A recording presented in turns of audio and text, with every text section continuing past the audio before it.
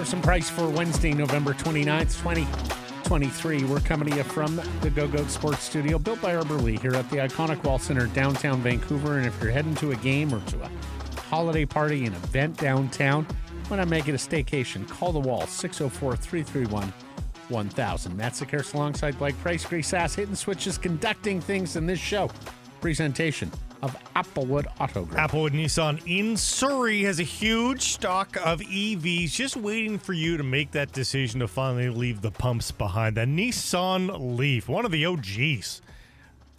Go check it out. Take it for a test drive. Fall in love. And rates from 5.99% to boot. Or, hey, there's always the Nissan Rogue, the bestseller finance from 3.99%. It's all good at Applewood. Poll question today: does a 40-goal season make Brock Besser untouchable? Yes, no, or he's untouchable now. You can vote at Sekeres Price on Twitter and YouTube. We're asking this after a 2-goal performance by number 6, a 3-1 victory over the Anaheim Ducks. I mean, a 1-1 game going to the third in the bounce-back game, Blake. And Liz Patterson gets the winner. Brock adds an empty netter to his first goal, up to 17. That leads the National Hockey League. Untouchable is a big word, especially for a player who is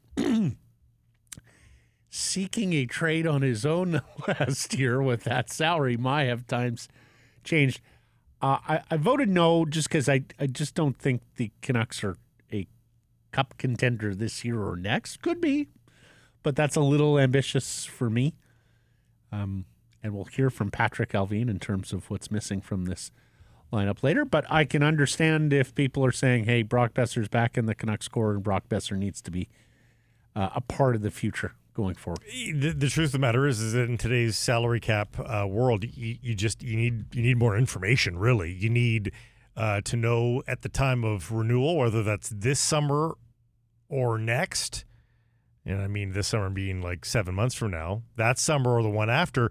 What's the salary cap at? What has everybody else re-signed at? What's Elias Pettersson's contract? What kind of bite is that taking out? Philip Hronek's contract, what kind of bite is that taking out?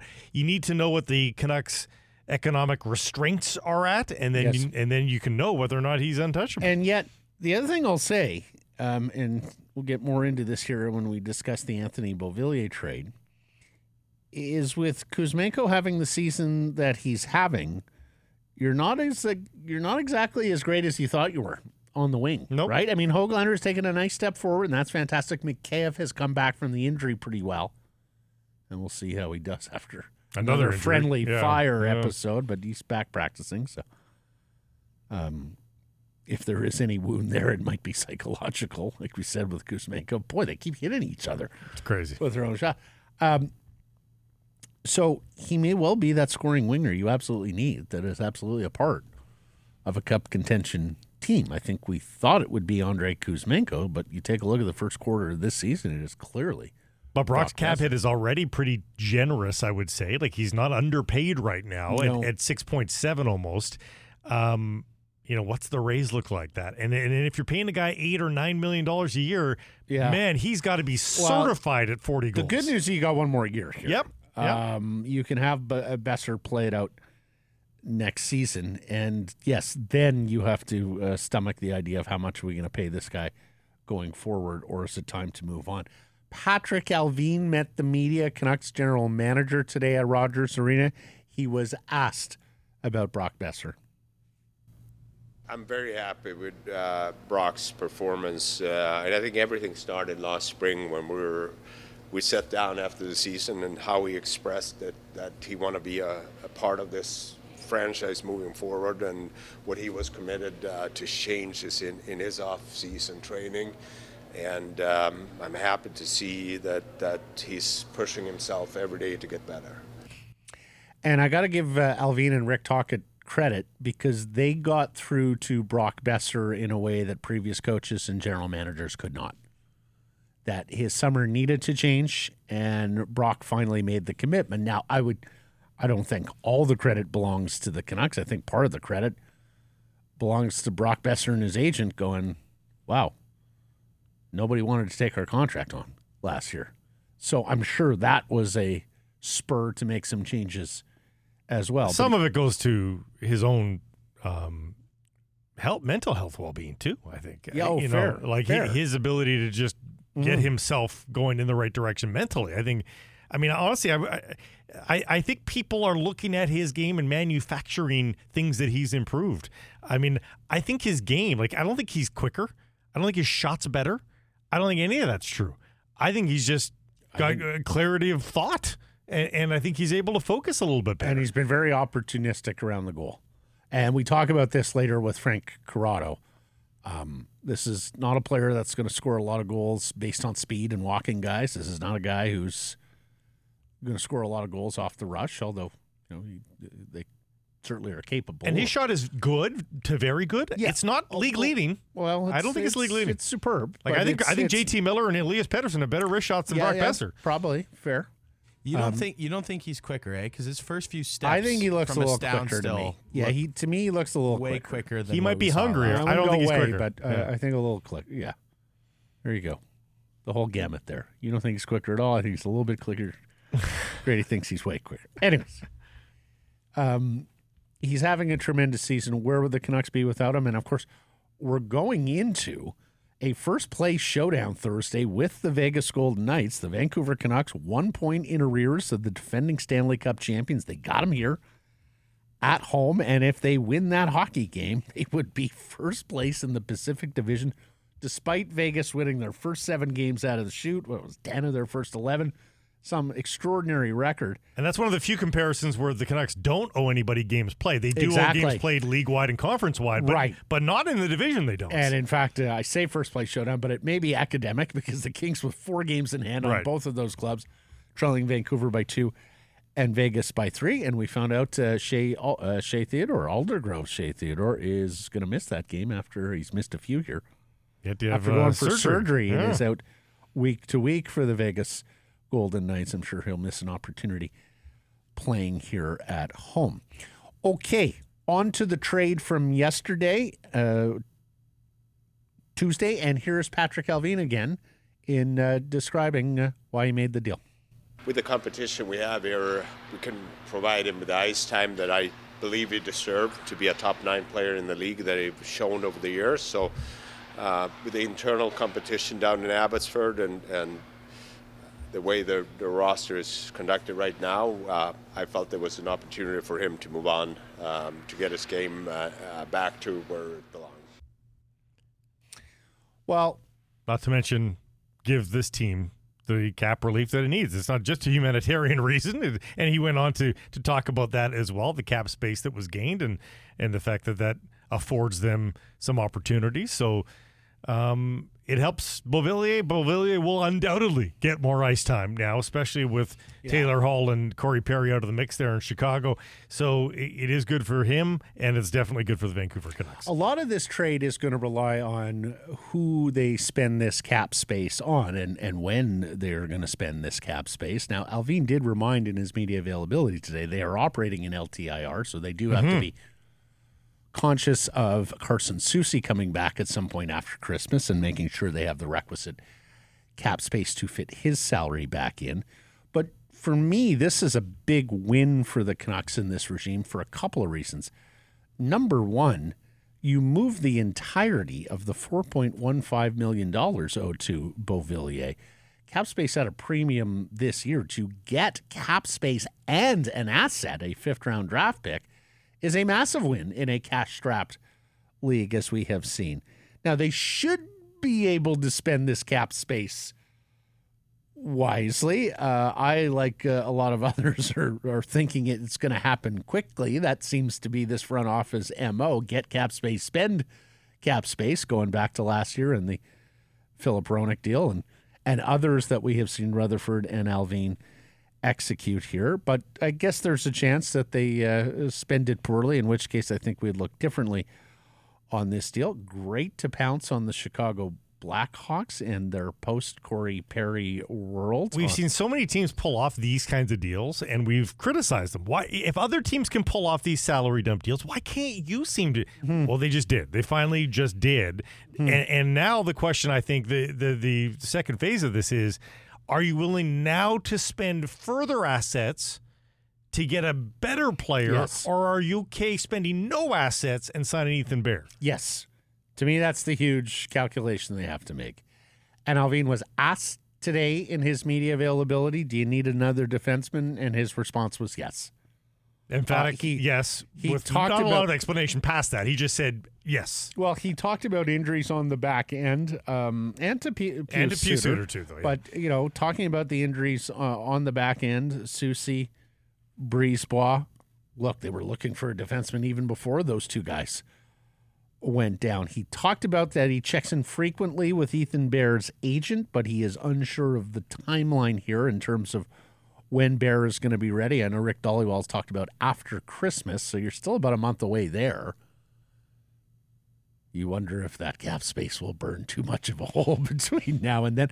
And there is a roster freeze around the holiday season as well, which we should keep in mind. So you're on a little shorter clock in terms of if you are trying to make a trade before that holiday roster freeze comes into place. Winning, of course, reduces the necessity That's the a other lot. thing. So if the Canucks can get back on their horse as they were, I don't think anybody's expecting October level of winning. But if they can be decent here over the next few weeks, and there's a lot of home cooking, so the home schedule could really extend their leash and make them look less desperate. If they can take advantage, then maybe they can wait for Ethan Bear. We'll see.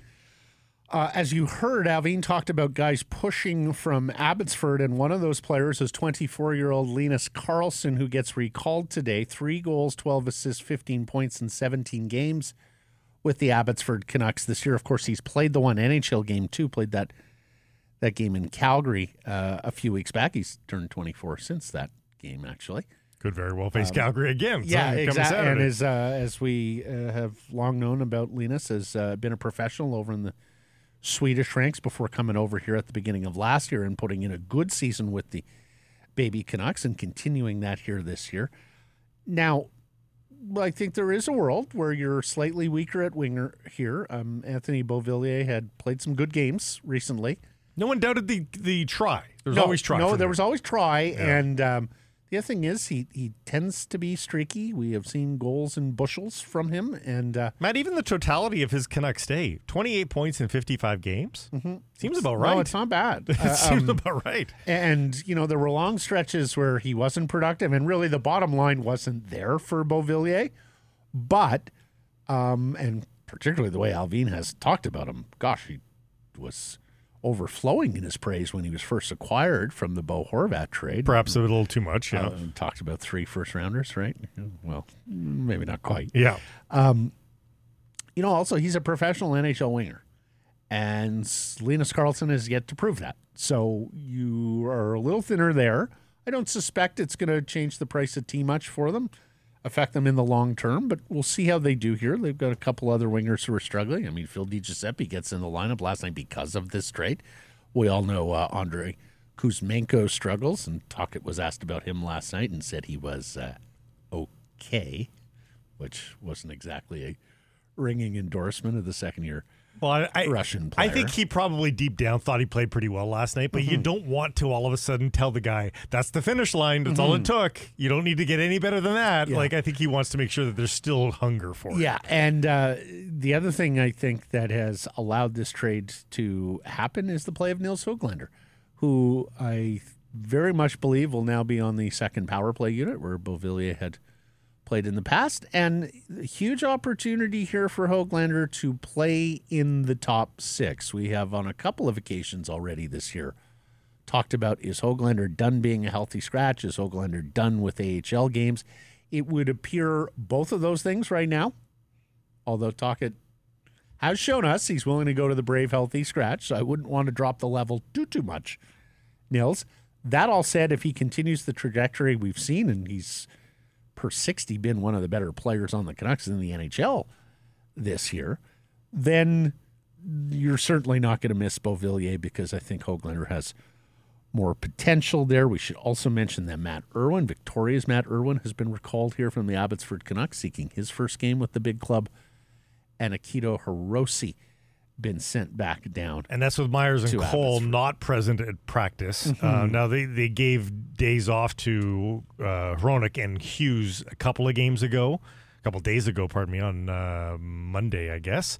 So this could just be a way to reduce the tax on guys like Cole and Myers, but you do wonder if Matt Irwin does get a bit of a look here, if some guys are nursing some little injuries. The other thing that we should reset here after the Beauvillier trade is we are about 10 months since the Bo Horvat trade. And so now when you look at the Bo Horvat trade tree, and I've seen a lot of people put this out here and some get it wrong, actually.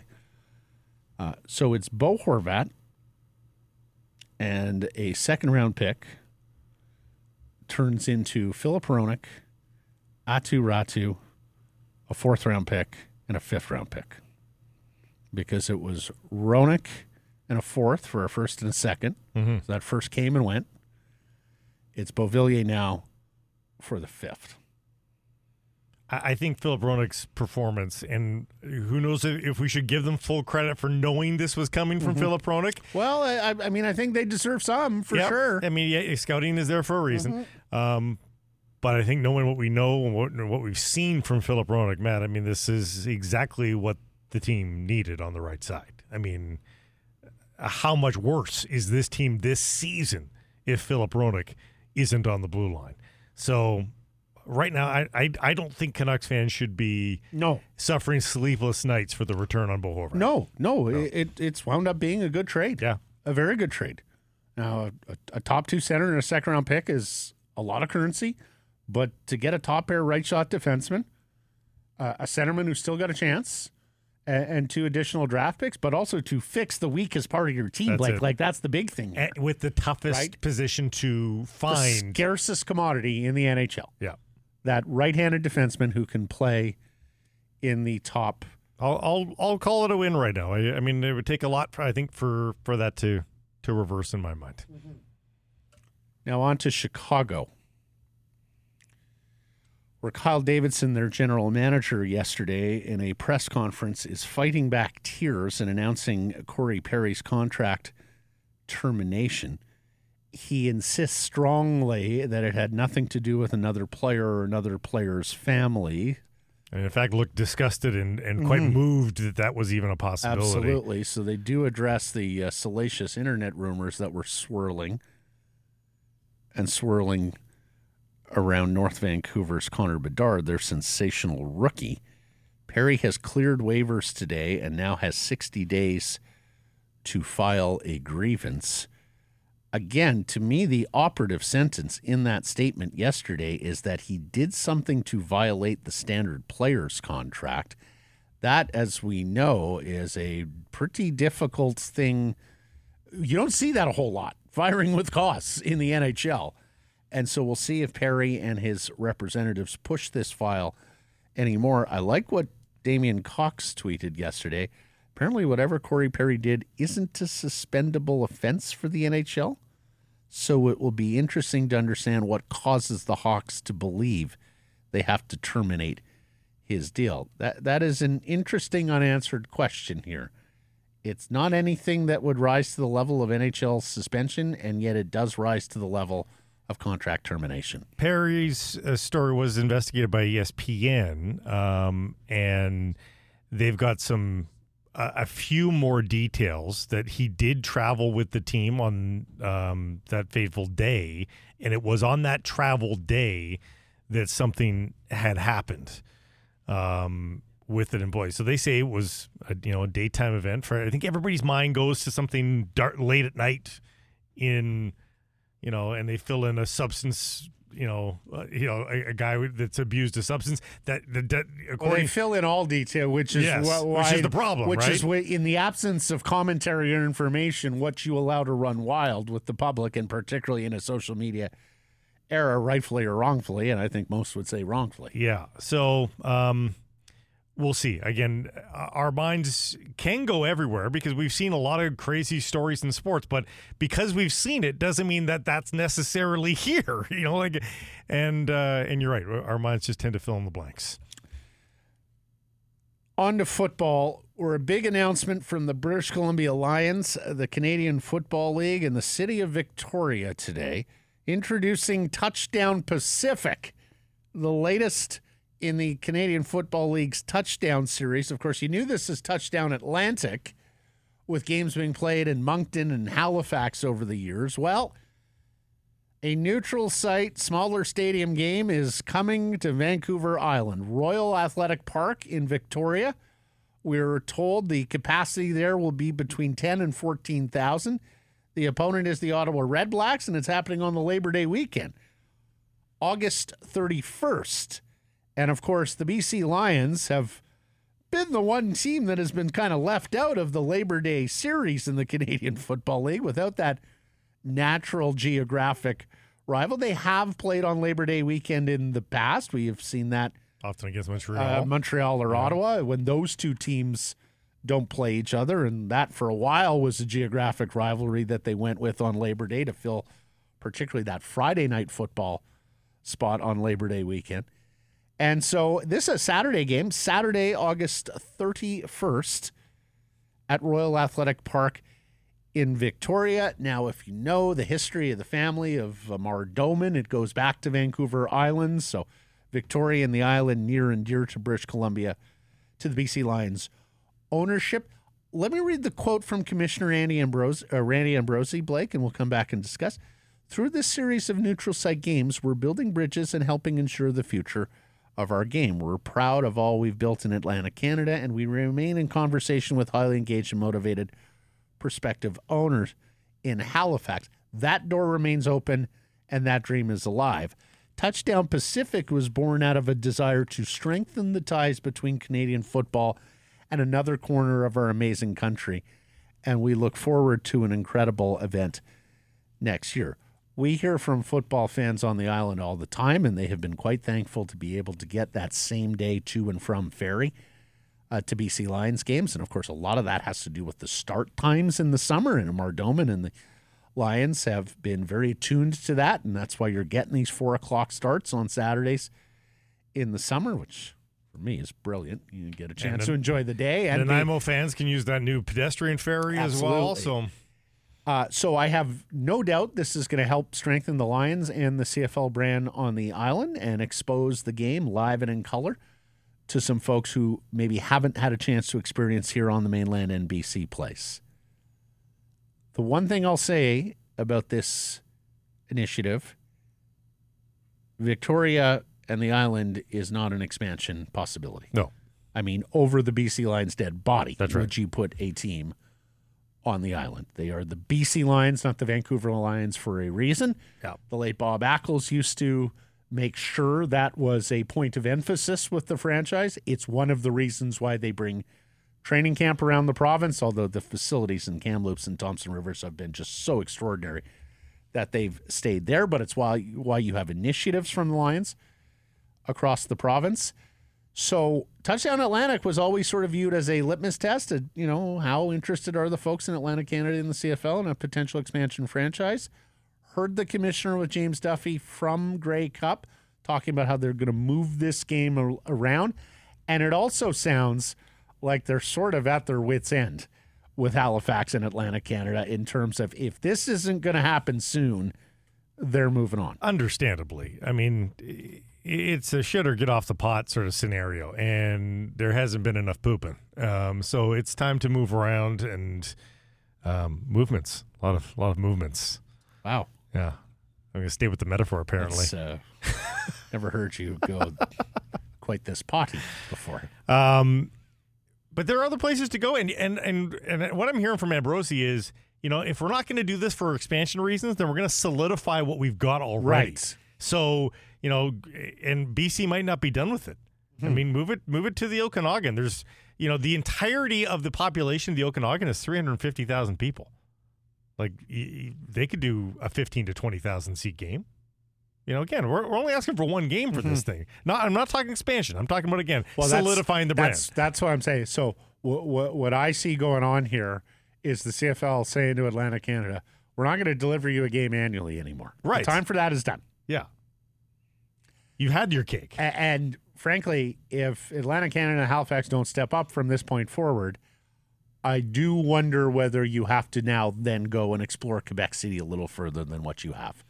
And there has been different opinion with the Alouettes over the years on that. At one point, their old owner, Robert Wettenhall, was against it. He then came out and said, you know what? I think it would be good to have a natural geographic rival. The Wettenhall family has since turned the team over. Well, it's twice been turned over since. So what is Pierre-Carl Pelledeau and the massive Videotron Quebecor company, which needless to say has a stake in Quebec City, think about a rival team up the road? The fact of the matter is it's not like some other places. I don't think you get a ton of Quebec City folks who go to Alouettes games. So I would think that would be the next move for the Canadian Football League if Halifax and Atlantic Canada doesn't happen quickly. And, hey, we here in BC, and particularly on the island, are the beneficiary of all of this. The Montreal Grey Cup might not be a bad thing to happen in that vein. Well, they're well overdue for a Grey Cup. So, but I'm just saying that the excitement of winning the Grey Cup this year. Oh, yes. And there was even a French language sort of element to it. There was a. And really, I mean, not for all of New Brunswick, but for folks in like Edmundston, like you can make it to Quebec City. You could draw from some of those people in New Brunswick as well in Quebec City. Trois-Rivières to the east or to the west. Yeah, you're right. French New Brunswick City. And, of course, Laval University has attracted fantastic crowds there at their Pep Stadium for a quarter century. In fact, many will tell you that it's Laval University and their financier, Jacques Tremblay, who's a big furniture store magnate, that has been keeping the CFL out of that town in the past. But there's such great support for football there. There's so many French-Canadian players now. And if you told them that there's going to be, 8 more jobs for them, coming up in a few years' time, 20-some, but 7 starters and college programs might get a big boost there in terms of and high school programs too. And the Laval player there, if he's a starting receiver or running back or something, would be an absolute god. Yeah. Buck Pierce looks like he's going to be the new head coach of the Saskatchewan Roughriders. Good on the former BC Lions quarterback and his rise to the coaching ranks in the Canadian Football League. Always enjoy our conversations with Buck. Single-handedly one of the bravest football players I've ever encountered. When you look at all the shots Buck took over the years and just coming back. Do you remember that halftime? Look at my mouth, and he's just bleeding profusely from the chin and the mouth. And it sounds like Scott Milanovich, who was also involved in that Saskatchewan search, may well be taking over for Orlando Steinauer with the Hamilton Tiger Cats, with Steinauer moving to an upstairs role. He has all those roles right now. It sounds like he may well leave the big whistle. And maybe that was in an effort to keep Milanovich, too. That very well might be. Yeah. Very well. Who's a good coach. Seahawks in Dallas tomorrow, as we have talked about. This is a very important game for Seattle, and yet one that looks exceedingly difficult to win against a Cowboys team with 13 consecutive wins on their home field. Leonard Williams, starting guard Phil Haynes, Kenneth Walker, Will Dissly, the tight end, and Dee Eskridge, who's finally showing that he's got something to offer on special teams. They're all questionable right now. Seattle has had a tough go with injuries this year. This is a big one tomorrow, because if they lose this one, the NFC, they're in playoff position right now by virtue of that Minnesota loss on Monday Night Football. If they lose this one, I would think they're on the outside of the playoffs looking in the NFC heading into the weekend. Let's get to today's menu. It's brought to you by Greta. Greta, fantastic spot to watch the games throughout the season, the playoffs, place to chill in the off-season. We'll talk to Frank Corrado, our Wednesday regular, former Canuck and TSN hockey analyst. We talk about Brock Besser, Elias Pettersson, talk about the trade of Anthony Beauvillier, Kuzmenko, what he can do to get back in the good graces. Frankie bringing back the summer in Bali and how that looks now. We'll get to some hashtags, the best and worst of Twitter. Then Dave Hall of Canucks Army. He's a writer on the Canucks, and he's taken over the prospect beat from Chris Faber. A big list to cover with Dave. We ask him about, taking over for Faber. We talk about the prospects down on the farm. Linus Karlsson, Archie Baines, Atu Ratu, Vasily Podkolzin, an update there. Cole McWard, who played his first NHL game of the season last night. Nils Höglander, where he factors going forward. And then Jonathan Lekkerimäki, Tom Wielander, Hunter Brstevich, and there's a fourth Canuck prospect that may well feature at the World Junior Championships coming up in Sweden next month.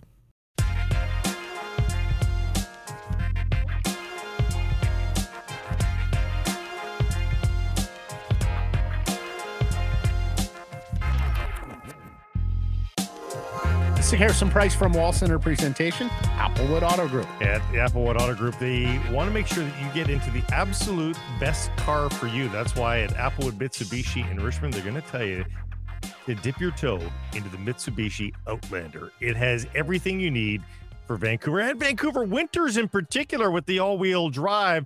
Get the gas Outlander at rates from 4.99%. They've got plenty in stock. If you want the plug-in hybrid edition, make your factory order today at Applewood Mitsubishi in the Richmond Auto Mall. It's all good at Applewood. Poll question today: does a 40-goal season make Brock Besser untouchable? Yes, no, or he's untouchable now. You can vote at Harrison Price on Twitter and YouTube. Here he is, Wednesday regular, former Vancouver Canuck, TSN hockey analyst, the one and only Frank Corrado. How we doing? Good. It was it's been a busy week, but we're gearing up for some things. I don't know if you guys care about European hockey at all. I'm going to give a little shameless promo. We got the Champions Hockey League starting up next week on TSN. Yes. I've seen this on TSN in previous years. Are you familiar with the rule changes that they implemented this year? No, do tell. So there's 3 new rule changes. So if your team gets a penalty, it's going to be treated as a major. So you're sitting in the box for the 2 minutes no matter what, even if the other team scores. Right. Yes, I remember that when it was announced. Keep going. If your team is shorthanded and you score a shorthanded goal, your player now comes out of the box, which I love. I happen to love that rule. And the third one, I believe, is if there's a delayed penalty and someone scores, you're still going to the box, even though it's a delayed penalty. Right. What do you think? I like them all except for the shorthanded gets your guy out. The infraction happened. If you want to dissuade those infractions from happening, you keep the guy in the box. But either the other two, the delayed penalty one, that's a tap in. That should have been done years ago. Yeah, we'll see. We'll see how it goes. Is HC Davos in this tournament? They are not. They'll be front and center for the Spengler Cup in December. As per usual. Yeah. Let's talk about Besser here for a second. We talked about him last week. You go back with him, right? Canucks. No, I played against him. He lit us up for 3 one night when I played for Pittsburgh. We thought this guy was the most coming of Ovechkin. We couldn't believe it. We were sitting on the bench. We got Crosby and Malkin, and Brock Besser, the rookie, is lighting us up for 3. Right. Yeah. As Matt Murray said, though, it was a lucky night. Lucky night. It was a lucky 3. I wish I had a lucky 3. I think I had a lucky 3 in my whole career. So, So he leads the National Hockey League in goals with 17 after last night's 2-goal performance. He's 2 better than Reinhart and Kucherov. Is he back to being in the Canucks core as you see it, Frank? Would he be an untouchable guy for you? Let's remember, this is a guy who spent the second half of last year looking for a trade, looking for a new destination, and there were no takers on the contract. The untouchable label is weird for me because I remember when Luke Schenn in Toronto was untouchable. Everyone could get moved except for Luke Schenn. So I don't know if I buy the untouchable thing, but I will say this. If a team is heading in the right direction and thinks they have a chance to win and they have a player filling the back of the net and he's contributing and you're getting your dollar's worth out of that guy, why would he not be in your core group of players going ahead moving forward? Because with the way the team has played this year, and the standings don't really lie, I believe they're 1 point back of Vegas today. That's a good team, and that's a team that is we know exactly what direction they're going in. So it's kind of like all hands on deck. Everyone who's kind of involved with this group now, outside of maybe there might be a few guys down the road that might get moved for one reason or another. Like we saw a cap casualty in Beauvillier, and there could be moves like that. But when you're leading the league in goals, you're not going to be a cap casualty. A team needs you. And good for Brock Besser, because I think we talked about it this summer where it's been a long road. It's been tough for him. And like he obviously put in the work here, and he's come back with a certain mindset, playing with a lot of purpose, and he's kind of right back to where he should have been as one of the league's best goal scorers. Well, and it's funny, Frankie, because as we know, he is not fleet of foot. He is not going to score a lot of goals based on speed or off the rush. There were several years there where he just didn't seem to be able to even manufacture the space in the offensive zone to get that terrific shot off of his. And so, you watch him this year and he's going right down to the blue paint and he's scoring goals there on rebounds. He's been an incredible screener this year. He's done an excellent job of getting in the goaltender's kitchen. So I think deserves a lot of praise for the way he has found his role, found his niche, adapted to his strengths and weaknesses here. You know what? Season. Sometimes scoring goals from distance sometimes is just not going to be available to you. And you need to put yourself in situations where you're going to be in and around the goal mouth area in order to put things in. Obviously done a good job of that. I would say that there's probably a little more emphasis this year than there has been in the past as far as making those plays happen around the goal mouth area. Like, you watch the team in the past, it was, it just felt like things never really filtered there as much as they should have before. It feels like there's way more of an emphasis now, and that's obviously working out in his favor. So give him a lot of credit for that. I think the team mindset and the mentality and how they want to play offensively is something to do with that. But listen, he's got a great shot. He's gifted that way. He's not the most fleet of foot player. But if you can arrive at the right spots at the right time, which it seems like he's doing, you're more often than not, you're going to get rewarded for it. So it also helps to play on a line that's clicking really well. Call this a good problem to have. And we say that about general managers, but it is a problem ultimately. And it's not one to be dealt with in season, but Brock Boeser, if he becomes a leading scorer in the league, now, it doesn't have to be the Rocket Richard Trophy, but if he's in the top 5 in goals, and if he comes anywhere close to that next season in his final year of his contract, there's dollars there that have to be paid. Guys, Philip Hronek is a point-per-game defenseman right now. They've got to find money for him. They've already got to deal with Hughes and Pettersson in the not-too-distant future either. These are some problems, Frank. Not everybody can make $10 million on your roster, but, point-per-game defensemen, that's what they make. Yeah. Leading goal scorers in the league, that's what they make. There is an issue. And again, it's not an issue right now. It's not an issue for even May of this year. But not long after that, there is an issue here to be dealt with here. And the team that you cover the most is the Leafs. They know all about this. You just can't pay everybody $10 million a year. It's very true. And you know what? We see this a lot with teams that have won, all the cap casualties, all the guys that, had great playoff runs and had great seasons, and they were under cost certainty, and now they're not anymore. The unfortunate part for Vancouver is if and when this does come to a head, they didn't have the years of everyone winning where, Tampa Bay had the years of winning. So the guys like Killorn and Coleman and Barclay Goodrow, like those guys all moved on. They all got paid elsewhere. But with you rings, can live though. with it. Right, yeah. You can live with it because you won. The Chicago Blackhawks are a great example of that. Every year, guys left because they made more money elsewhere. They tried to replenish until you get to the point where the core just got too old and they couldn't do it anymore.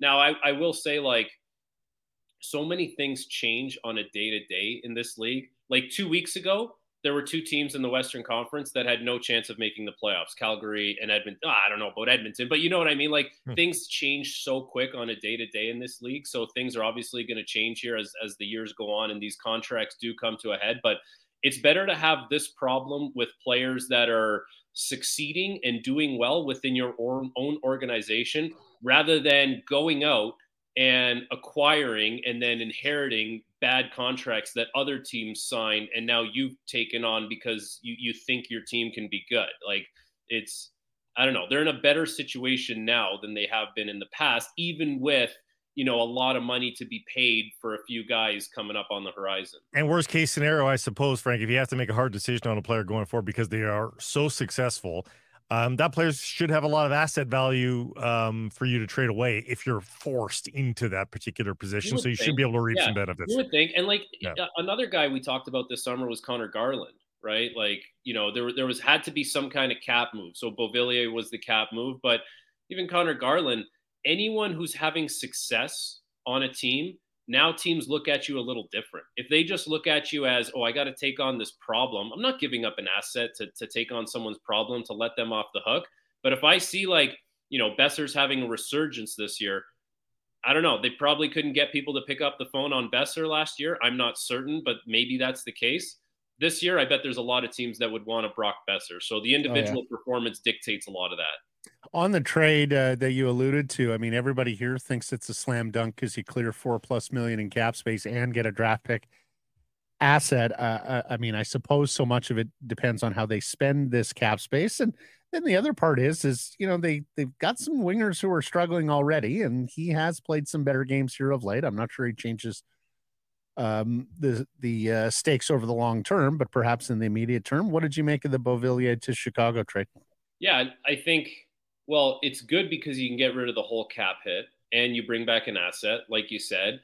I don't know. It just seems like every year we see that the biggest weapon GMs can have is cap space. We saw the Seattle Kraken when they came into the league. They really emphasized cap space, and they've kind of used that to their advantage. Although they're not having a great season this year, I think last year was a good example of what you can do when you have cap space. There's been other deals, the last couple of years where you can see, like, it was the Erik Karlsson deal, where cap space was the number one priority. It wasn't really about picks. It wasn't really about prospects. It was like, we need to get as much cap space as humanly possible going forward. So yeah, good for them in that regard. If I'm them, I'm looking to spend it on a defenseman.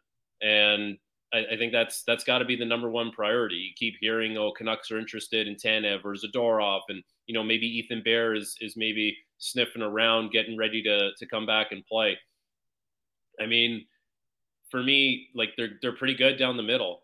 Like, they've been good down the middle. They do have some wingers that maybe underachieve, but I don't know. Like, you kind of see what the recipe is for teams to have success. Last year, Vegas, they were really, really good in their own zone.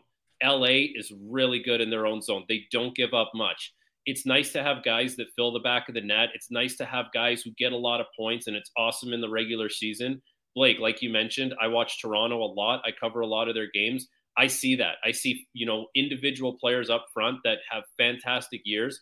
And when push comes to shove, it leaves a little to be desired, defensively in front of their own net. Like, the Canucks have situated themselves in a really interesting position because not a lot of people thought they were going to be this good coming into the season.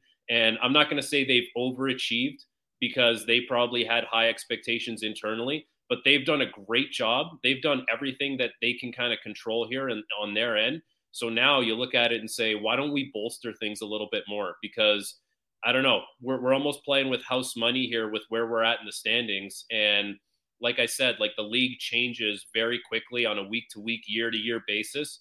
You don't know your players' health in the future. You've put yourself in a good spot here. Why not bolster things and really try and solidify your blue line? I think they thought they would be 12 to 15 games above 500 at season's end. I just don't think thought they would be this close to that this early. So I think they're ahead of schedule more than they're necessarily better than they are right now, and that's good for them as well. We've talked about the fact they're playing big games now, and that's fun. A big one versus the Vegas Golden Knights coming up on Thursday as well. They've met some regression. They've sort of staved it off here. They're 3-2 now in their last 5 games. So they're starting to get back above that 500 mark in recent history. It's fun to have games circled on the weekly here now, Frank. On the weekly, We're circling games going, that's a big one. In fact, the next 2 this week, Vegas and Calgary, it's pretty fun. And it changes so quick where now teams are seeing Vancouver on the schedule, and they're probably saying, that team's playing well. Like, that's a good team. So now they're getting the attention of the other teams instead of Vancouver sitting in there and Vegas rolling through town and thinking, how are we going to tread water here? Because these guys are 4 lines deep, they're 6D, and they can roll over us and embarrass us here on home ice. I think it's different now. A good team like Vegas looks at Vancouver and says, these guys are on the up and up, and they're a good team, and now we need to be sharp. Like, looking ahead to that Vegas game, they haven't been exactly filling the back of the net, but they're a team, like, I've watched them play a few times this year. They just kind of have the recipe, like they just understand what a game entails as far as how to manage it, how to win it. I know I believe they lost to Calgary. They lost to Edmonton. So they're going to be hungry.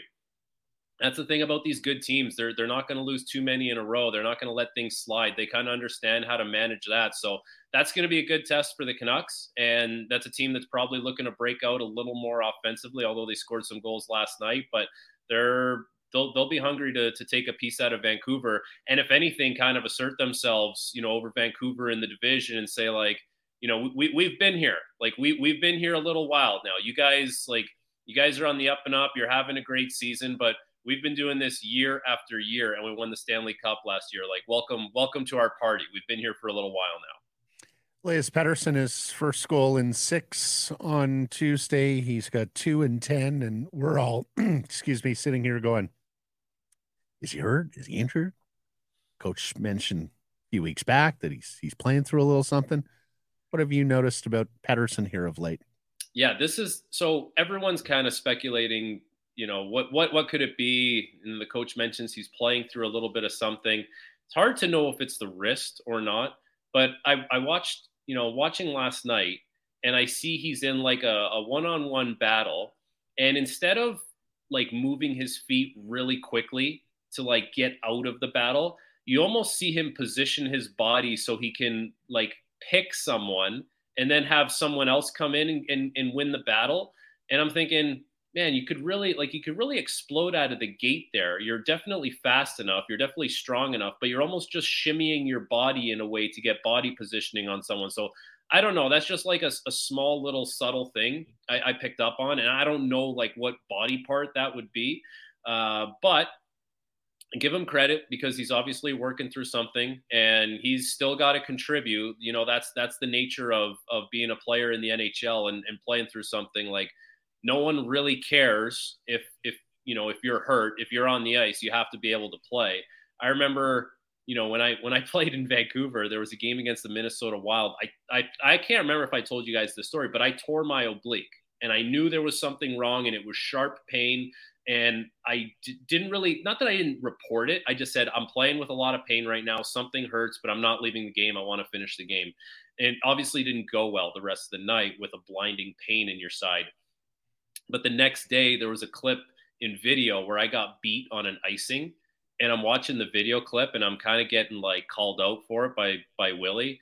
And he's like, this is unacceptable. This can't happen. This is in front of the whole team. And I'm thinking, yeah, like I kind of put myself in that spot, didn't I? Like I could have obviously pulled myself from the game, but I had to be a hero and play through a torn oblique. So no one really cares. Like the moral of the story is no one cares if you're hurt. You still have to contribute. So good for him. He finds a way to score a goal. And if you can manage yourself, like I would always say this, take the practice days off, take the morning skates off, just be ready for the game.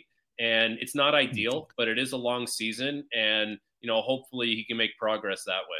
So, Frank, would people notice he's wearing wrist tape on his wrist? Like, that's not a smoking gun. I don't think so. No. A lot of guys tape their own wrists. If you see the wrist tape, okay, and it's, let me get it in. If it's like from here to here, and then it goes around, the thumb. Like a physio taping job, yes. Yeah, like if you see that, that's a legit tape job. Like that's like there's something going on. A little bit of tape right here on the wrist. I've done that myself where I'm like, I just kind of want a little more stability. It could be, but I don't think that's not the smoking gun that it's like, oh, it has to be the wrist. I know guys that hurt their wrist, 2-3 years prior, and they just felt comfortable with the tape. So they just kept doing it. Unless it looks like a real physio job with, the whole shebang, the pre-wrap and everything. I'm kind of thinking, I don't know. Anyone could tape their wrist like that. We're obviously speculating because we don't know, but I had the same thought though. Yeah, that's just my experience. Lastly, you do such a fantastic job for us in terms of explaining the X's O's of hockey, which has been evident already in this hit. But Tocchet wants Kuzmenko, quote, driving the middle through the neutral zone. Mm-hmm. What's he talking about there? What's he needing more of from Kuzmenko? I think that's just like a way of saying, I need you to move your feet. You're kind of gliding through the neutral zone. And Tocchet always talks about like pushing the pace. He says like we need guys to push the pace a lot. That's where that happens. You push the pace through the neutral zone. I think it's one of those things where if he can pick up some speed and accelerate through the neutral zone, especially like in the middle of the ice, that'll allow him to arrive on time a little bit more in the offensive zone. So, if it leads to the forecheck, because I kind of think Kuzmenko, he can be a really good puck hound at times. But if he's not getting to the right spots to do that on time, if you're a half a second late, you can't even hound the puck, because now the defenseman or whoever's breaking the puck out, they got positioning on you, so you're chasing it. Just think it might be one of those things where he's chasing it a little too much. And that's his way of saying, like, get in gear and get moving. And of course, you always want to stay through the middle of the ice, because that's where the game needs to be played. But I don't know. That's how I read that. It's just like, let's get your feet moving and get involved in the play a little bit more. I'll tell you what, he's not doing himself any favors, or he's not doing favors to anyone who had elaborate plans of training in Bali for the foreseeable future. With the start to the season that he's had. And that's unfortunate. It's unfortunate for NHL players who had plans to go, in exotic locations and, drink their protein shakes out of coconuts. And, I think it might be one of those things where the guys who are paying $15,000 to go train with other NHL players and, the best professionals in the business, They might be on to something. They may have an edge, over Bali, is what you're saying. Before you go, the last two games. Well, let me just follow up on that. Like, does it get to the point where other guys in the room resent him for it? Does it get to the point where other guys in the room, like someone pulls them aside and says, hey, about that Bali last summer? What's happened has happened, I would say. Like, no, what are you going to do now? It's happened. But maybe it's one of those things where if it really got bad, which I don't think it's terribly bad. Like, I know Talkett last night said what did he say? He was okay, or he was fine? Yeah, he said he was okay. Yeah. Okay. Yeah, it was very faint. They both mean the same thing. Okay. So if you looked at like Money Puck after the game, you would have saw Kuzmenko was above 90% in his, expected goal share. So if you looked at that, you would think, man, that guy had an incredible night. But it just goes to show you where the eye test kind of meets an old school guy like Talkett, where he's like, he's mentioned like speed through the neutral zone. I've kind of mentioned like I want to see this guy hound pucks a little bit more, because it leads to a little more for him. So I don't think it's a resentment thing from teammates, but it might be one of those things where it's like, if it really got bad, someone tells him like, we need you, man. Like we got a good team. We got an opportunity to do something really cool here that's somewhat unexpected. We're going to need all hands on deck. So I'd imagine he's, like he seems like a hardworking kid. Like he seems like he's got a good head on his shoulders. So I would imagine he's doing everything he can to help contribute in the best possible way. Before you go, the last two games alone have provided numerous examples. McCabe has to leave because of being hit by his own shot. Miller, Besser, the friendly fire. Mm-hmm. I mean, well, Kuzmenko in the mouth. Is there anything you can do to mitigate this? I mean, you don't want guys not going to those areas because the screens are so important in today. And yet I can't remember this many friendly fire injuries here for the Vancouver Canucks. And maybe it's relying on outside shots too much. Maybe that's the issue at play here. But my goodness, hit the net, not your friends, if you can. You know what you need to do? You need to get like a couple mannequins and put some skates on the bottom of the mannequins and tie a string, and just like have the goalie coach or the skills coach maneuver them around the front of the net and have guys take shots from all different areas and just practice not hitting your buddy in front of the net. I've seen it a lot, actually. Like I did a video clip of Hronek and Hughes, and I think there was two Canucks players who got hit in front. Like one was Di Giuseppe. He got hit in front of the net. You see it a lot. And I think it's a good thing, because that means there's someone establishing their presence in front of the net. It's great. But it might be one of those things where before practice, hey, we're going on with the goalie coach. We're going to do goalie ice. We're going to do some skill ice. And we got the mannequins. Like teams have the mannequins. They exist. So get the mannequins out there and just try not to hit them. Remember, Sammy Salo said he was scared at times of using his shot because he didn't want to hurt his teammates. He demurred from time to time. Was so like heavy shot. Oh, my so goodness. good. You would see. Remember that play he used to do on the 5-on-3s where he would almost go out to the red line and take a running start, and like Henrik or Daniel or whoever would just put it on a tee for him. My goodness, I wish we had the shot metrics on that. The San Jose Sharks remember that shot. Oh, do they ever? Single-handedly. won Game 4 of the Western Conference Final in 2011. Well, lots of Sharks penalties played into that as well, and the big hammer slap shot from Sammy Salo. Just one last thing, by way of clarification, Corrado. Okay and fine might mean the same thing coming from a hockey coach to a hockey player. In my household, okay and fine. Okay is better. Okay is better. Yeah. There's one that's better. If she's okay, that's not great. Yeah. But that's livable. But fine. If she's fine, that's a 4-letter effort. Yeah, buddy. Yeah, you don't want to hear that. No. When things are fine at home, it's kind of like the word literally, which is now used for exactly the opposite of its intended meaning. Yeah. Fine is absolutely on that list. Yeah. Thank you, sir. That was how I described my game some nights. It was fine. It was fine. Your hit today here, this interview, way better than fine. Way several levels Thank you, above sir. fine. Thank you. Thank you.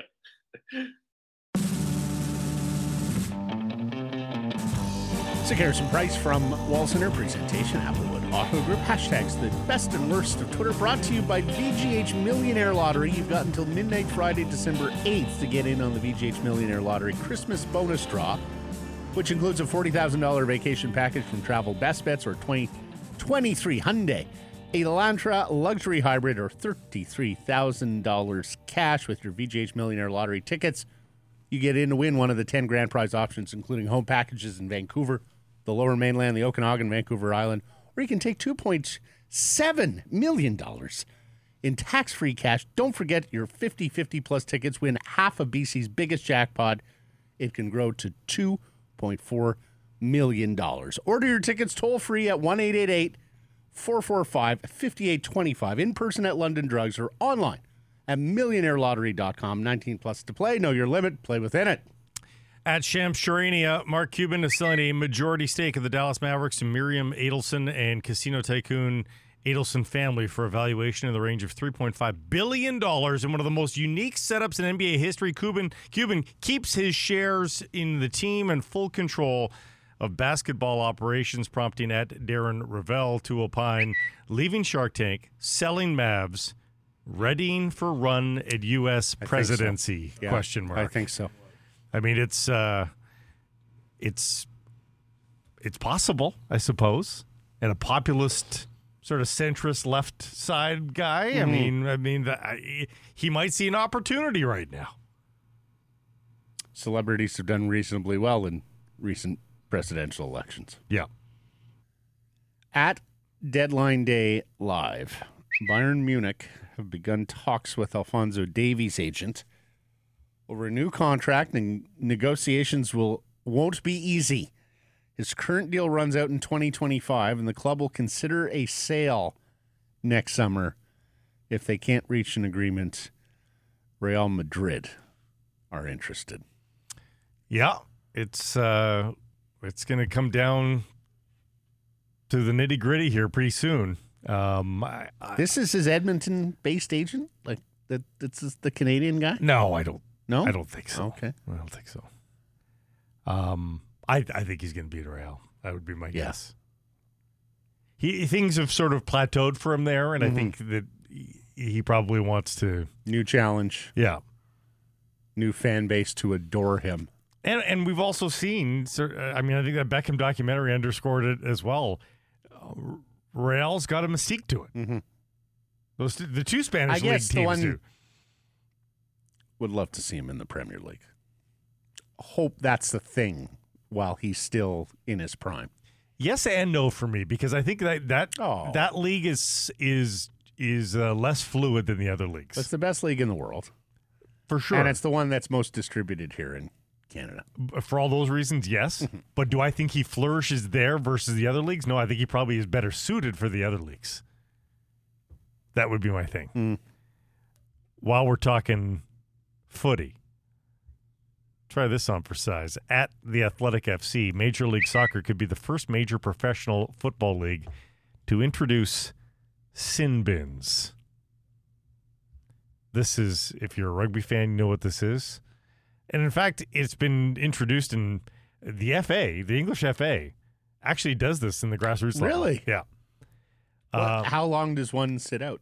10 minutes for standard 90-minute games. 10 minutes. 8 minutes for shorter games. This 10 minutes. 10. It's a yellow card. So that's a yellow card? But you can get 2 of them. And 20 minutes for 2 if you're thrown out with a red? But it doesn't seem to indicate that a second sin bin yellow necessarily equates to a red. That's in a second temporary dismissal on a match resulting in the offending player being dismissed for a further 10 minutes, after which they may not rejoin the match, but they can be substituted if the team has substitutions remaining. So you get a red card and you're not down a man. Right. But you've been down a man for 20 minutes. 20 minutes. The interesting one here is this. How about this? When a goalkeeper is sent off, any other player must go in goal, but the team must remain with 10 players. Upon returning, if during play, because if you're in the middle of play and your 10 minutes is up, the referee will wave you on. The goalkeeper can become an outfield player. What? And then return to being the goalkeeper at the next stoppage. So when the out player is playing goal, are they allowed to use their hands? Yes, they become the full goalkeeper, yeah. With all those privileges? Yeah. Are they allowed to yell at their teammates? Yes, yeah. Anyway, boss them around. As you can imagine, a stodgy old sport like soccer is going to have a lot of problems with this. But MLS might be crazy enough to give it a ride. We'll see. And is the idea it may create more goals? I mean, 11 on 10, right?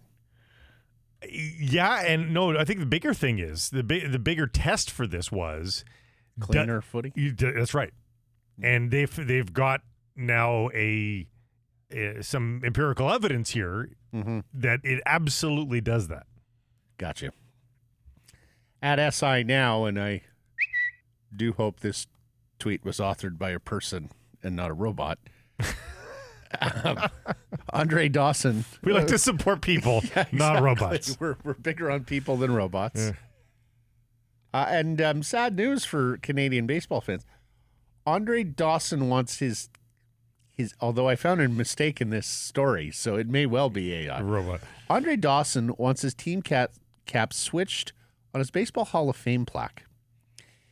When he was inducted in 2001, he asked to go in as a Chicago Cub, not a Montreal Expo.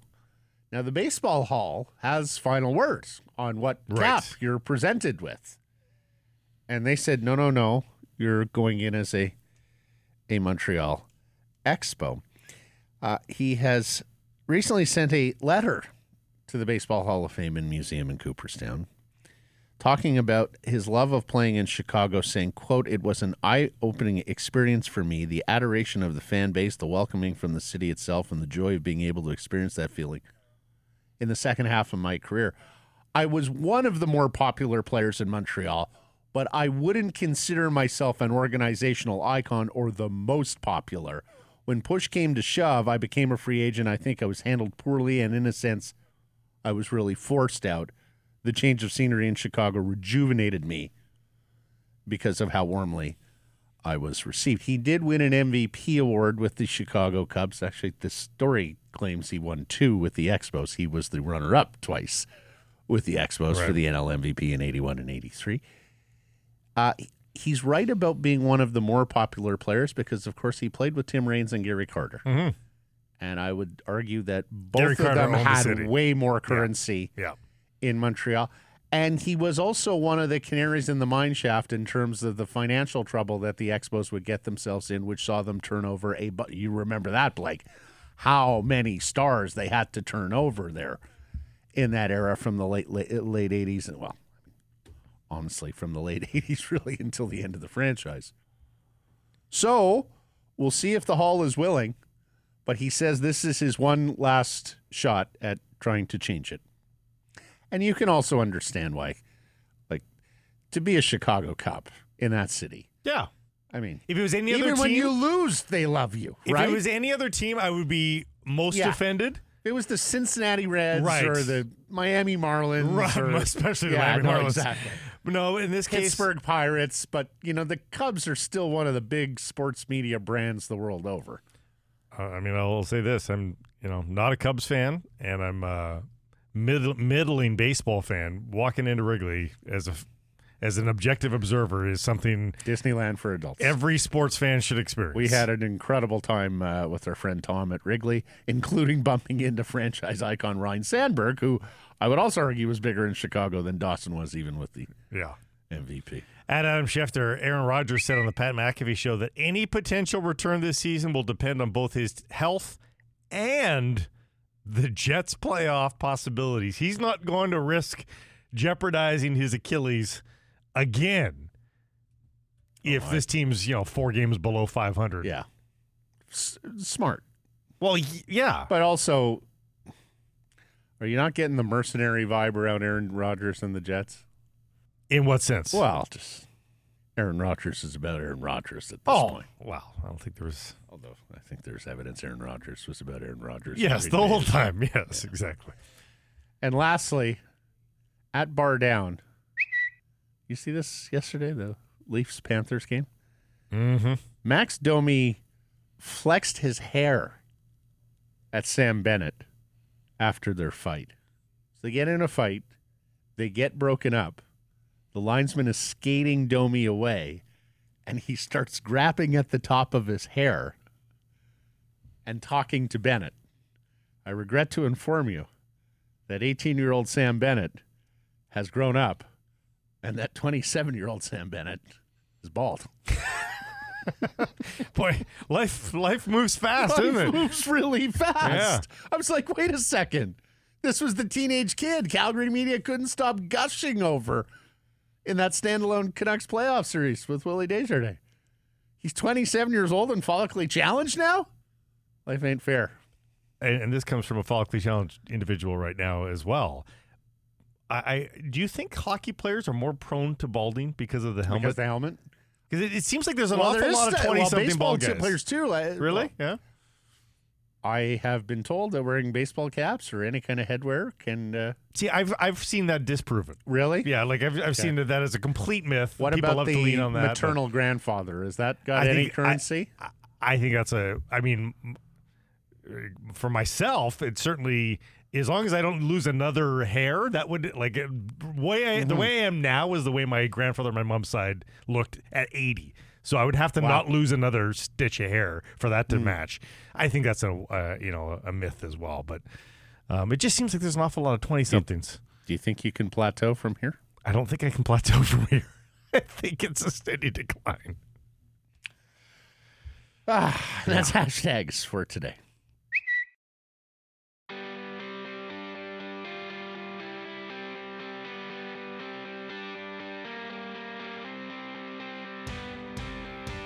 Dave Hall is a Canucks and prospect writer for Canucks Army. We've been loving his content, and he's here making his Sekeres and Price debut. Hi, Dave. How you doing? I'm doing great, boys. Thanks for having me. You're more than welcome. More than welcome. We've been loving the work you've been doing, stepping into the big shoes of Chris Faber. How has that gone for you here in the early weeks? Yeah, there's no way to sugarcoat it. It's big shoes to fill, and I knew that. And it's been great. Chris did a really good job, filling me in and just kind of, working with me and just making sure that everything just kind of transitions smoothly. But it's been great, and he's been awesome. We're still in contact, and it's been big shoes, and I just appreciate everyone's support, and everyone's been really, really awesome. So support shoes. I feel like we're in an orthotic store right now. Wow. Yeah. I was going to ask, what do you think? Like a size 12, size 13 with Faber? Oh, I'm thinking at least 13. At least 13. I hope you use that. Hope you use that spray they use in the bowling alley. If you're going to be stepping right into those shoes. Yeah, no, I'm packing my shoes with some stuff in the front. Yeah, right. Yeah. Well, first things first, big Canuck news yesterday outside of the 3-1 win over Anaheim, the Anthony Beauvillier trade. Your 2 cents, Dave.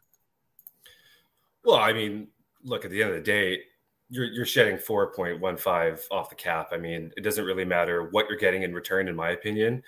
If they're willing to take it with no strings attached, then you're taking it and running. It's almost criminal at that point. So, yeah, do I wish that he was, if he worked out in the top 6, yes. Do I wish he was scoring goals for us? Of course. But, like I said, at the end of the day, you're shedding $4 million. Now you can go big game hunting, and, hopefully he can find his game next to Connor Bedard or something like that. So does the fifth round pick excite you at all? Does that add anything to the organization? Well, as a prospect guy, sure. I like those later round picks anyways. Those are the fun ones to catch up on. But no, I mean, like I said, at this point, they could have offered us, shoes, Chris Faber's shoes, and we would have taken it. It's just one of those things. You're shedding $4 million in this day and age at this time of the year. It doesn't always come by every day. So I just think it's a win no matter what. Tocchet says there's a couple of guys pushing in Abbotsford on the wing or at forward. Who would you look at down on the farm and say opportunity here with Beauvillier gone? Well, I think right off the bat, obviously we've got guys like Jack Studnicka, who was recently sent down. So he's kind of seems like, maybe he would just come right back up. Sheldon Dries is another guy that brings experience that they're, that they're well aware of. I think if he's talking prospects, I think he's probably alluding to someone like Linus Karlsson, who had his debut a couple weeks ago. And, he looked pretty good. He stayed true to his game, and, he was grinding in the corners and even got some late shifts there. So I think he's probably on the radar. Of course, you can't knock Archdeep Bains. He's a little banged up right now. He missed the weekend games, but, he's obviously contributing like crazy down there. So he brings a lot of speed and grit to the lineup. I can't see them, he must be on their radar. And then there's guys like Atu Ratu. I know a lot of people have said that, he might be ready to come up. I personally would like him to stay on my personal level. I'd like him to stay down. I think he's doing some great stuff, but I still think, there's no rush in grabbing him up. I just think there's too many names above him that would warrant a call up. And then of course there's Podkolzin, who returned from injury last week. Personally, I thought he's looked a little timid and maybe just a little rusty. He's obviously coming off a pretty traumatic injury and a month off. So it's been a little bit slow in his first 4 games, but of course he's always an option. But I personally, I would like him to stay down and just kind of, get some more reps down there, especially coming off an injury. So really too bad that injury happened and that it's traumatic, like you talked about, because the start to Podkolzin's season, I mean, if he doesn't have that injury, are we talking about like a necessity call up right now from Podkolzin? Absolutely. I mean, we saw it the night before the injury. He had that overtime goal. It was just tremendous. That was vintage Podkolzin for what we thought we were getting when we drafted him in the first round. Head down, driving the net, and we were seeing that on a nightly basis. And it was really nice to see. Not only that, he was setting up in Petey's shop, taking tons of one-timers. He's still doing that, which is nice. But yeah, it is a big shame. Obviously, health comes first, and we're just happy that he's healthy. But it is a shame because he was on track to be doing some nice things there.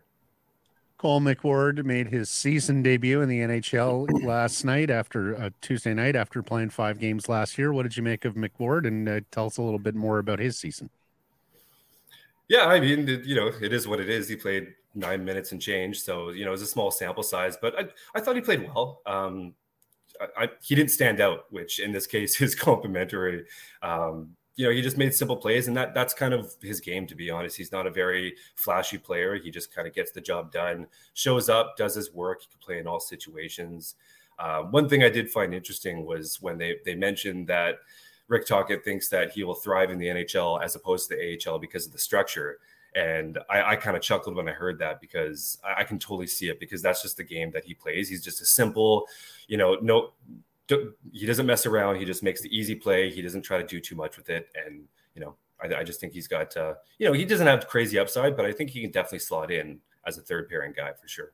Well, I wanted to ask you, Dave, a ton of options down there in Abbotsford, whether it's Christian Wolanin, Matt Irwin, who's a veteran guy, has played many NHL games. Yeah. Philip Johansson, who one time, of course, a first-round pick, has played professionally. Jed Wu. And yet they've gone with McWard and Hirose, whom Tocchet seems a little hesitant to put into the lineup. What have you made of the choices they have made there in terms of call-ups on defense? Yeah, well, I think at the end of the day, it comes down to 2 things. One of them being contracts. Obviously, Hirose and McWard are just the easy ones to just go up and down with the two-way ability there. And then, of course, injuries. I think a couple weeks ago when Susie first went down, Wolanin is probably slotting in there, but unfortunately he's actually been out for 2 weeks now with an injury. I'm still unsure what it actually is, but he hasn't been playing. So I think if he's healthy, he probably does get the call. I think he slides in easily in that top 6, and also could probably even play PP2. You know, obviously Canucks are going with that Hronek Hughes line on the top, so he could probably even play some power play time, but he is injured. So I think it just comes down to the contracts. I just think they were easy choices to just slide up and down. They weren't sure how long the injuries were going to be. And in terms of Hirose over McWard, I think at the end of the day, I think they just wanted to make sure they kept McWard playing games, and Hirose, who's a little bit older, maybe doesn't have as much upside, they just felt was the easy choice to just sit in the press box for a little bit, as unfortunate as it is. Some guys up with the Vancouver Canucks want to make sure that they never see Abbotsford again. Those Hoaglander's one of them. Noah Juulsen's another guy, and he's been earning the praise of his teammates for his attitude and what he's been able to bring to the table. And he's been in the lineup. It's as simple as that. He's been getting the tap from Rick Tocchet. Do you think he has, for the most part, seen the end of the American Hockey League? Yeah, it appears that way.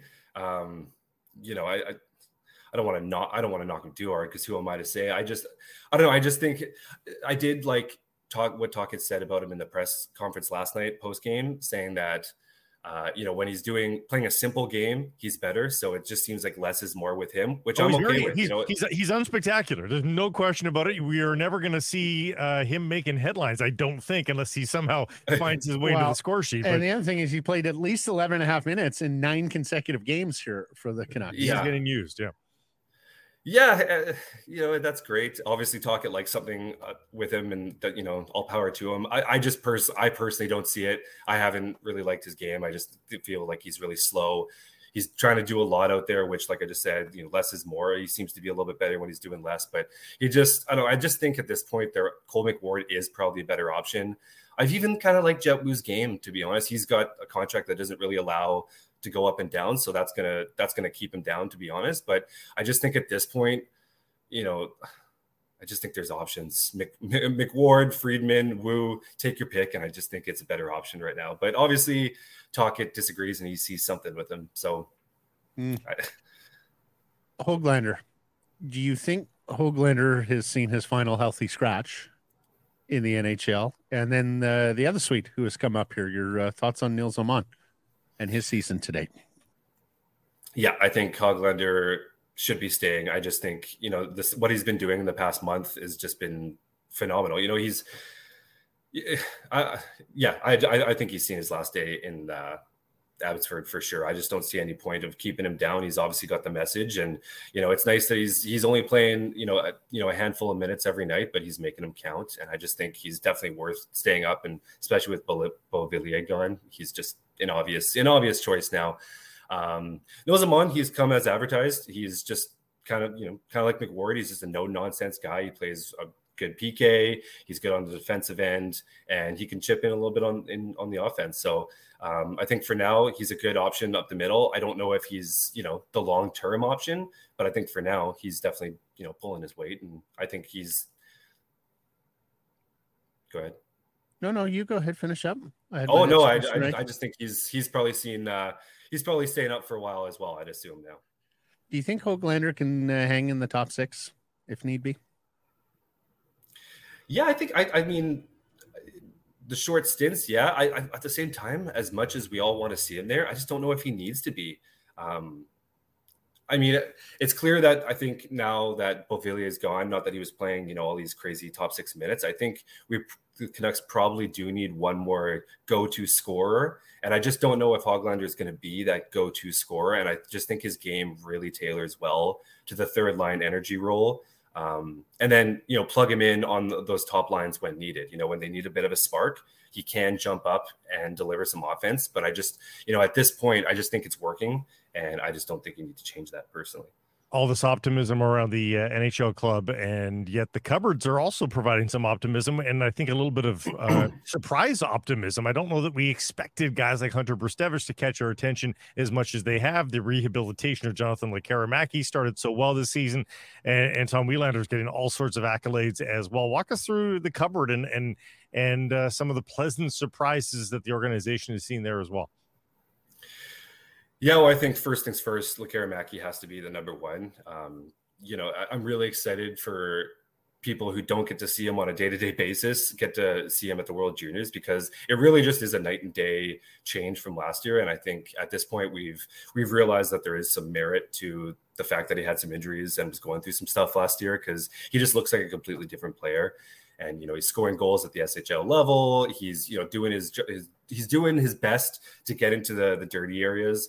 Of course, there's still concerns about him getting in the middle and, being that physical character. But at the end of the day, I just don't know if he's going to be that guy. And I just think we have to take his shot for what it is. And it's just been exciting. So he's definitely been the top pleasant surprise. Hunter Bustrevich, of course, I don't think anyone saw this coming. He's on pace for over 100 points right now. And he's just been so impressive, to be honest. Yeah, the 40 points in 24 games is impressive, but just his overall game is just so smooth, and his outlet passes are just incredible. So yeah, he's been a lot of fun to watch. I would assume he's going to be up in the AHL next year, so we should get views on him in the pro level pretty quick here. So that's exciting. And yeah, again, you mentioned Tom Wielander. He's come as advertised as well. He's just so fun to watch. He's just an elite skater. His defense is amazing. He just doesn't let people get past him all that often, to be honest. So overall, it's quite the time to be taking over Chris Faber's shoes, I got to say, because it's you got the good stuff. He did all the heavy lifting, and I'm kind of it's been great, but it's not always going to be this good, I'm sure. But everyone's slowed down a little bit. It's even Hunter Bustrevich, he's still firing at a huge clip, but he's getting some secondary assists in there. It's not coming in 5 points a night and all that stuff. And Lekkerimaki hasn't scored in 4 games now, so things are slowing down. So it's not, October was just a wild month, but yeah, it's good. It's a good time. So the headline is Dave Hall develops prospects better than Chris Faber. Is that okay? Yeah, we'll run with that. Yeah, bad luck guy gone, good luck guy in, and happy birthday to Hunter Bustrevich. It's his 19th birthday today. You mentioned the 40 points, Dave. Struck by the stat line last year: 651 for 57. This year, 634 for 40 in 25 games, as opposed to the 68 he played last year with the Kitchener Rangers. So an extraordinary development. Look forward to seeing him and the Sweets at the World Juniors. Is there any other Canuck prospect that you would think has a chance of making a World Junior outfit, Dave? Sorry to put you on the spot here, but is there anybody else that's okay. tracking? Yeah, I mean, I'd be pretty shocked if Elias Pettersson wasn't there. He's a returnee. He did get injured at the Five Nations tournament, it looks like, a couple weeks ago, but he has returned to his lineup. So I think he's a pretty good chance to get into that top 6. Not going to be a flashy player like Wielander. He's not going to be playing power play time or anything like that, but he'll kill penalties and get into the dirty areas and all that. But yeah, he should be there. But other than that, I think that's probably going to be their lineup right there, the top 4. And with that said, Bustrevich, I personally think he's there at 40 points in 24 games. You can't knock that, but there has been some rumblings that, the U.S. program isn't always keen on bringing those players. The CHL guys, yeah.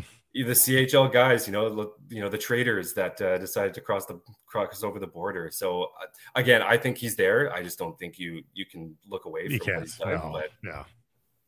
Wow. It's the reverse Hockey Canada treatment, right? For years we talked about Hockey Canada's treatment of NCAA players. I think that's for the most part gone, but out of sight, out of mind in some cases. Ooh, the one thing we had talked about previously, though, it's a pretty good group of USA defenders. You've got first round picks there. You've got kids like Lane Hudson, who is just tearing up the NCAA ranks at Boston University. So yeah, if Bustrevich makes the team, I wouldn't imagine it's in a more forward sort of top pair. Might not role. be PP1, but with Hudson, I'm not sure anyone's playing PP1.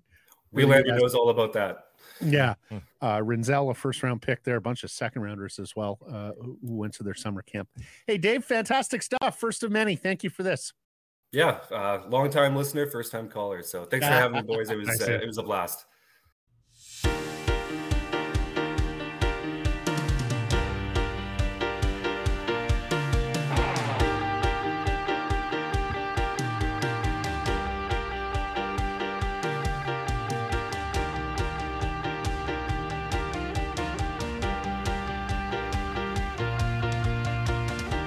just letting it breathe here. I was going to say, you really took yesterday's criticism letting to it breathe heart. here. Don't want to upset Grady again. Some price So much breathing. from also. Presentation Applewood Auto Group. You can text us 778-402-9680. The Great Clips text message inbox. Great Clips. It's going to be great. And that was one of the errors from yesterday. You were a little late. We're going to be late. Right. On the going to be great. Like, what would you say? Like one Mississippi? Yeah. Yeah. Boy. Hey, if the snap standards count, here. if the snap count's on 3, Blake, and you go on 4, I'm sorry. We're already compromised in the backfield. Okay. All right. One of the things, and this is correcting an error from a couple of weeks back, but with regards to these players who sign in season, Patrick Kane and we suspect Ethan Bear, whatever their cap hit is their cap hit, and their salary is prorated from there, not their cap hit, lest there be any confusion. John Shannon had Seattle in the second wild card in the Western Conference. It was Calgary as of yesterday. Oregon State, Washington State moving to the Mountain West Conference from the embers of the Pac-12 or Pac-2, as it became known here towards the end. And Ty France was an all-star for the Seattle Mariners in 2022. Grady, anything on your end? Yes, speaking of Patrick Kane, in the show notes, you forgot the C in Patrick, spelling it like it's Patrick Alvin. But like the good, astute producer I am, I caught it in time. Wow. Going behind the curtain. I'm begging off this air, and the reason being, I'm auto-corrected now to just K. We write Patrick Alvin so much often. that AI is Patrick now just AI has corrected it to no C. I've seen incidents like that in my phone and stuff too. Yeah, it's interesting.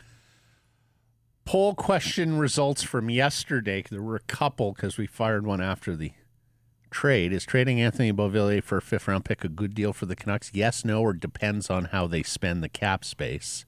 Yes, one. Correct. Percentage? 65. 75. Depends how they spend it. Got 19% of the vote. 6% said no. Cap space Andy voted yes with a massive assumption they don't do something dumb like trade for Gutty again. In a vacuum, I love it because they now have the flexibility to make other moves. Skridler, I think you can pick nits with the Horvat return and what they did with it, but to me, if you just look at it as Horvat equals Hronek, then the trade is a slam dunk. I didn't even like the deal at the time. I'm willing to eat crow. Hronek has been a game changer. Jay, it's a freaking home run. The cost to move cap, especially since the player isn't contributing, typically costs significant assets, i.e. a second-round pick. They have guys who can more than replace Beauvillier for cheap, and they can add somewhere else. Huggy Bear, in a normal cap world, no. This year, it's a surprising win, in my opinion. Look at how much teams have spent for marginal cap space at previous deadlines. This is an opportunistic win by Alvin. Perry kicked out and RGM jumped on the opportunity. I think all of that is pretty wise commentary. Yeah, I honestly did not think that this was possible. No. I thought No. it might be possible at the deadline if he had an okay season, but to get rid of him this early is Well, good. the whole it's good work. thing. The whole thing. Yeah, that's true. And not taking on any of the salaries is a big deal. Corey Perry solving the Canucks Yeah, exactly. cap Yeah, crunch. maybe. Who thought Maybe. that? Will Andrei Kuzmenko reach 20 goals this season, yes or no? What did they say? They said yes. Yeah. Percentage? 60. 71. Still believers there in Yeah. Kuzi, baby. Time for our Betway bets of the day. And I'm going to that Pac-12 championship game Friday from Vegas, Oregon and Washington. I like the Ducks to win the game. The line's a little out of whack here, if you ask me. I'm going to take UW plus 9.5 points. You're getting 9.5 points with the number 3 team in the country unbeaten on a neutral field who's already beaten Oregon on my Betway bet of the day. I'm going to the Target Hero World Challenge. Is it still Target? I think it might be. I don't know. And I'm not going to go When with you say Target, you mean Target? Target, yeah. Tiger Woods is a 76, but I'm not going there. No, Although those that watched him today apparently said he looked fabulous. Mm-hmm. So it's great to see that he says he's pain-free. The ankle's working great. So well, he's back to talking about playing more regularly, monthly, too. he says. Yeah, well, that'd be great. I, though, am today proclaiming the end of the Justin Thomas slump. I proclaimed it earlier in the week. Did you really? Yeah. What were you getting at I that said point? if I can't bet Charlie Woods, I'll give me Woods' family friend Justin Thomas. Oh, I think I got him at 17-1. Well, I don't want Still to do the going same thing. You're allowed to be Goddamn, boring. I should listen to you more often, Again, I suppose. he never listens to me, It's Grady. true. It was a rule I had in my mind. Okay, let me go another one. Let me go another favorite. Price favorite. Jordan Spieth at 23. There you go. Love me some Jordan Spieth. Ball talking. From one ball talker to Yeah, another. exactly. 19 plus to play, must play responsibly. Thanks for listening, everybody. Reminder, subscribe to us, Rinkwide, and Canucks Conversation wherever you get your podcasts.